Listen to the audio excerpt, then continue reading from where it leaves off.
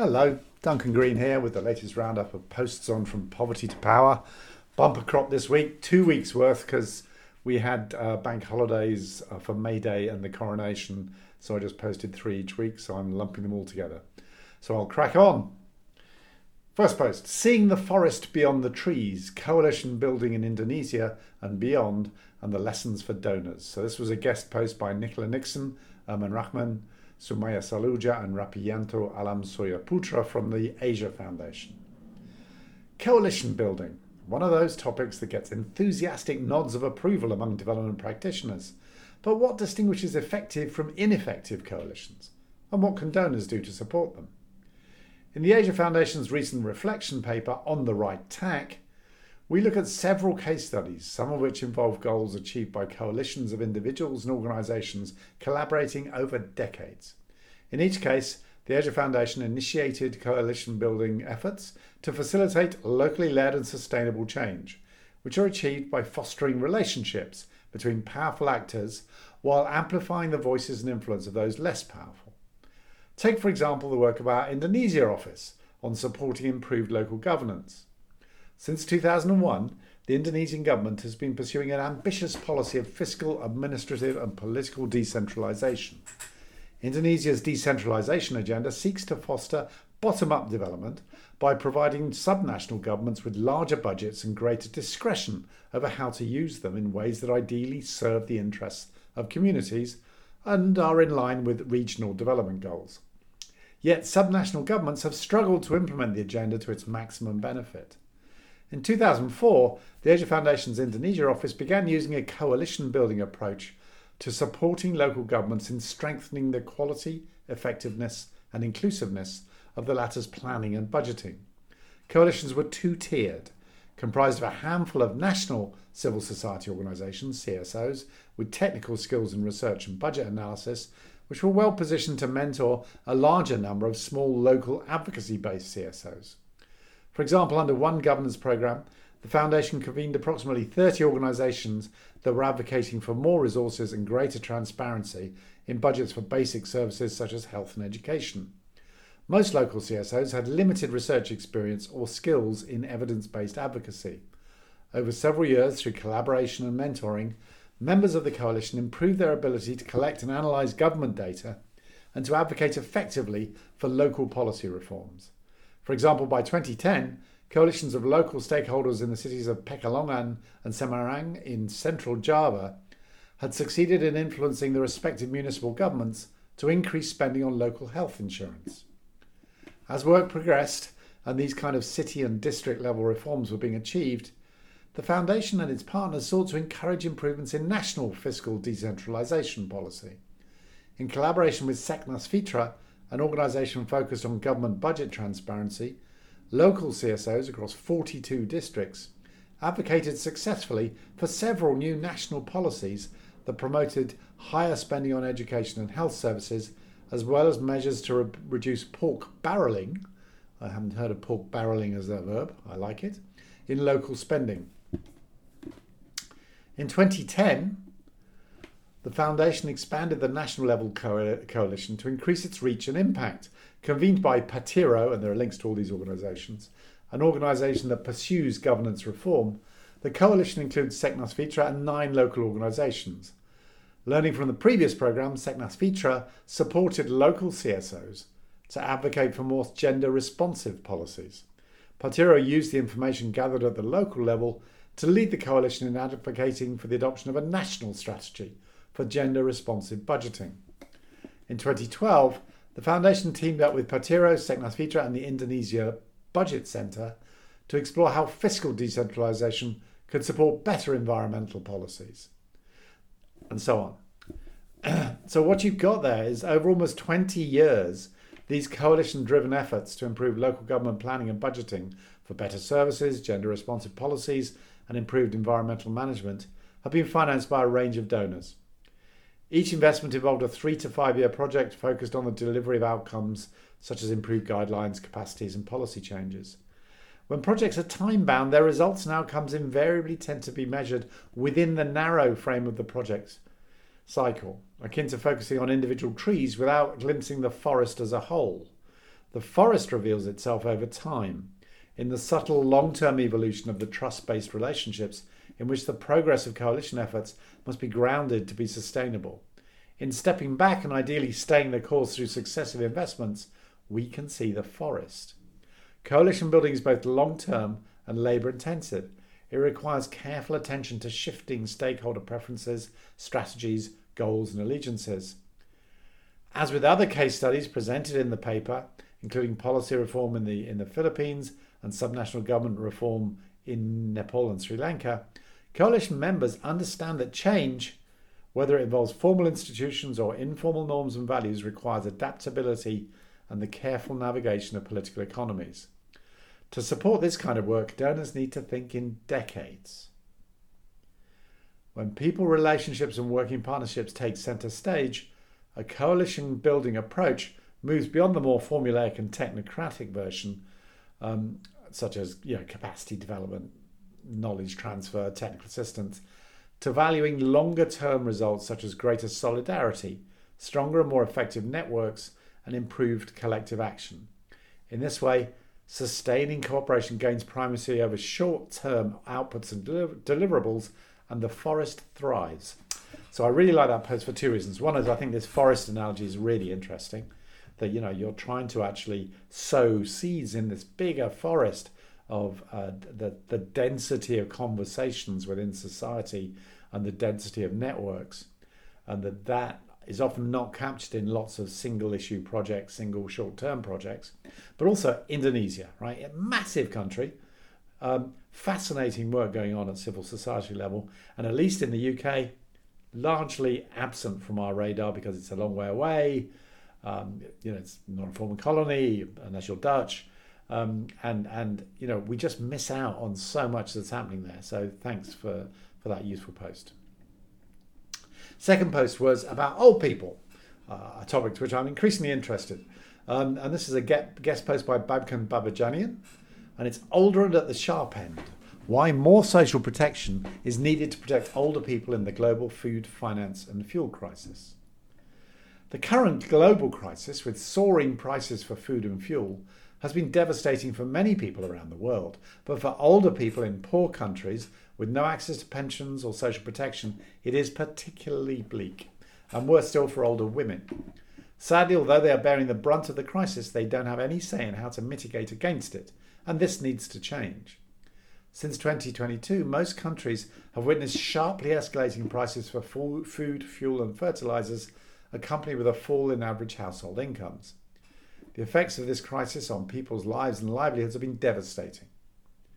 New research from HelpAge International across 10 countries, Argentina, Colombia, Ethiopia, Lebanon, Malawi, Mozambique, the Philippines, Sri Lanka, Tanzania and Yemen, shows how rising food and fuel prices combined with falling income mean that older people cannot afford the food they normally eat, and in some countries they are literally starving, selling their assets and are reduced to begging. We found that many older people prioritise feeding their grandchildren over themselves. An older person from Sheikh Othman in Yemen said, "We buy bread and cheese and feed the children while we do not eat." The report also reveals that across the 10 countries, older people are struggling to afford to pay for healthcare or to reach hospitals and health centres due to rising transport costs. Older people in particular are struggling to cope with the crisis as they don't have alternative sources of income. They often lack adequate savings and access to credit.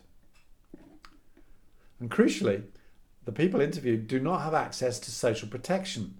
In most of our research countries, only a small share of older people received any form of benefit, such as pensions or cash transfers from the state. The existing pension system in these countries mainly benefit those with formal jobs and civil servants, usually men.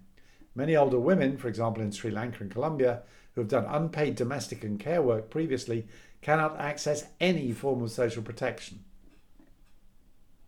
So what's to be done? We must enhance lower income countries' capacity to deal with the crisis, alongside increasing older people's ability to cope and recover.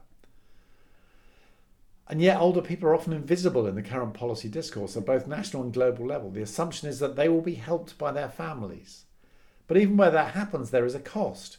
In Tanzania, where only a small proportion of older people receive a pension from a contributory scheme, Older people are indeed 3 times more likely than the national average to receive money transfers from family members. But reliance on family members, friends and neighbours had a negative impact on many people's mental health, as they felt shame and embarrassment in having to accept help. Yeah, I mean, my mum, no way would she have accepted money from me. There's a question of pride and thinking, these are my children and I've set them off on a path and I'm not going to become a burden on them. Furthermore, not all families are able to support their older relatives anymore, as they themselves are stretched to the limit. There's also a bigger normative question. Why should older people rely on their families to satisfy their basic needs? Should this not be a responsibility of the state to ensure that people who've worked all their lives are entitled to basic minimum income, healthcare, and have opportunities to engage in income generation? There is some good news. Many governments are agreeing to respect older people's right to social protection by making pensions available to all older people. But this needs to be wider reaching and supported at the highest possible levels. Pensions can be an effective way to reduce existing poverty and deprivation, and can provide protection against shocks and stresses to ensure people do not become destitute in the first place. When well implemented, these systems build people's resilience to risks by helping people meet their basic needs. And what's more, they can enhance older women's economic autonomy, strengthen their voice and energy and agency, and can be an effective way of recognising the value of unpaid work. So a good call to arms there on pensions and social protection. The next post took up another really interesting topic in development, dignity. And this is by Tom Vine, who's the director of the ID Insight Dignity Initiative. 5 years ago, I published a post here on From Poverty to Power considering the role of dignity in development. Back then I wrote, "Development aims to give people better lives. In doing so, we mainly aim to increase wealth and health, in part because we can measure those outcomes with ease. But there's more to a good life than spare cash and extra years. Dignity is the moral worth or status of all persons, inherent, inalienable," always struggle with that word, "and unearned." At that stage, we were just setting out to define our terms, still considering the need for measurement tools, and just beginning to conceptualise how measuring dignity might transform the development sector. But things have come a long way since then. We've seen deep partnerships with a bunch of organisations such as Give Directly, Shining Hope for Communities. We've conducted lots of studies, but also some things haven't changed very much at all. Here's where we think dignity's place is now in development. Political context. The biggest thing that has changed is the political context in which this work takes place. Even if many people in development had long spoken out about the iniquities of the development system, it took the events of 2020 for the sector as a whole to belatedly start to take action. Now proposals for localisation, decolonisation, inclusion and progress are on everyone's lips. We hope dignity is contributing to keeping that conversation focused on those who development seeks to serve. As the years come, we will work to maintain the radical power of this idea and guard against it submerging into another buzzword. Actor power. Another equally big change we've seen is a rallying of dignity's allies. Previously scattered in different institutions and disciplines, they're now far more likely to be comparing notes with one another. Research agenda. There's a huge and long-standing literature on dignity, but for a long time it was locked into disciplines like philosophy that rarely intrude upon the day-to-day work of development. One win we've seen is a more organised research agenda that still tackles the thorny and never-ending debates about definitions, but also yields practical tools for development organisations to use in their work. And there's links for all these things. Disrespect. For all this progress, many people still encounter disrespect when they meet the shaky bureaucracies of aid distribution. Even when they receive the material help they need, far too often these encounters are bruising and laden with prejudice. The power balance of global development is fundamentally not that far from where it was 5 years ago, for all the well-intentioned desire for change. We've got plenty more to do. And why does all this matter? When people meet the rickety bureaucracies of international development service delivery, they should be treated in the right way, in a way that shows they matter. People all across the world are telling us this matters to them. It is central to our values, and the evidence suggests it also unlocks other kinds of impact. At the top of this post is the image of a young Kenyan woman, Faith Kasina, protesting for dignity for all. She was marching as part of Kenya's social justice movement, which has taken dignity as a central value. In interviews with members of the Mathare Social Justice Centre, they told us that they experienced the Kenyan state as imposing unpredictable, violent systems and processes upon their lives, affronting their dignity and disturbing their ability to show respectful care for those around them. One contributor told us, "We wish we could have more respect. Unfortunately, these things only happen to the rich people. We have a duty to do better than that, and increasingly the right set of tools with which to do so." So do look at that post. I think it's a really interesting long-term shift in the undercurrents of aid, to think about respect and dignity rather than just calories and yields.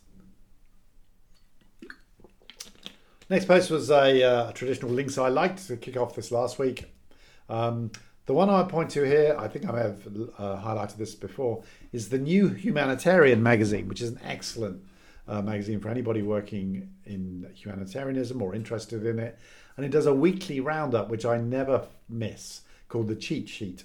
And this week, among other things, it had a really amazing map of the predictions of the latest El Nino weather system, which feels a bit retro. We used to talk a lot about it 10 years ago, and now we just talk about climate change. But it's still happening, and the El Nino event is coming soon, and it's going to make some countries hotter and drier, and some countries wetter. So, and it seems to be a real kind of patchwork impact. So have a look at that map. Subscribe to the New Humanitarian Cheat Sheet. It's really good. Next post was me doing one of my conference reports. This is kind of also retro. I mean, I haven't been to conferences because of COVID for a very long time. But a few weeks ago, I attended a conference on public engagement with aid. And it was summarising 10 years of research by the Development Engagement Lab, DEL, which is run by the University College London and the University of Birmingham. And, you know, that 10 years has done a lot of very serious research. There's lots of quantitative surveys in 4 countries, lots of qualitative, lots of experiments. And I just tried to summarise the findings. I think I probably did it really badly, but I got them. I sent it to the organisers and said, please fill in the gaps, and they helped me with it a bit. So the starting point is that levels of public support for aid in the 4 case study countries, US, UK, France and Germany, have fluctuated a lot against a backdrop of halved aid budgets in the UK and a doubled aid budget in France. I had no idea that France had doubled its aid budget. That's amazing. DEL aims to get under the skin of this and see what's going on, with lots of attention to segmenting the audience and the opinions and messages on aid and development, which might allow government and NGOs to reverse declines where they occur. According to DEL's David Hudson, who I decided to call Del Boy, sorry David, in the UK, the most important factors that affect support are efficacy, which is the feeling that an individual, an NGO, a government, etc. can make a difference, levels of need, and a focus on the basics: wash, food security and health. Talking about gender equality in the environment actually reduces support for the average person. Oh dear. Things get even stickier when DEL gets into the wavering 20%. In the UK, roughly 50% of the population are broadly sympathetic to aid, even though, interestingly, many of them don't think it works. They just think we should do it because it's the right thing to do.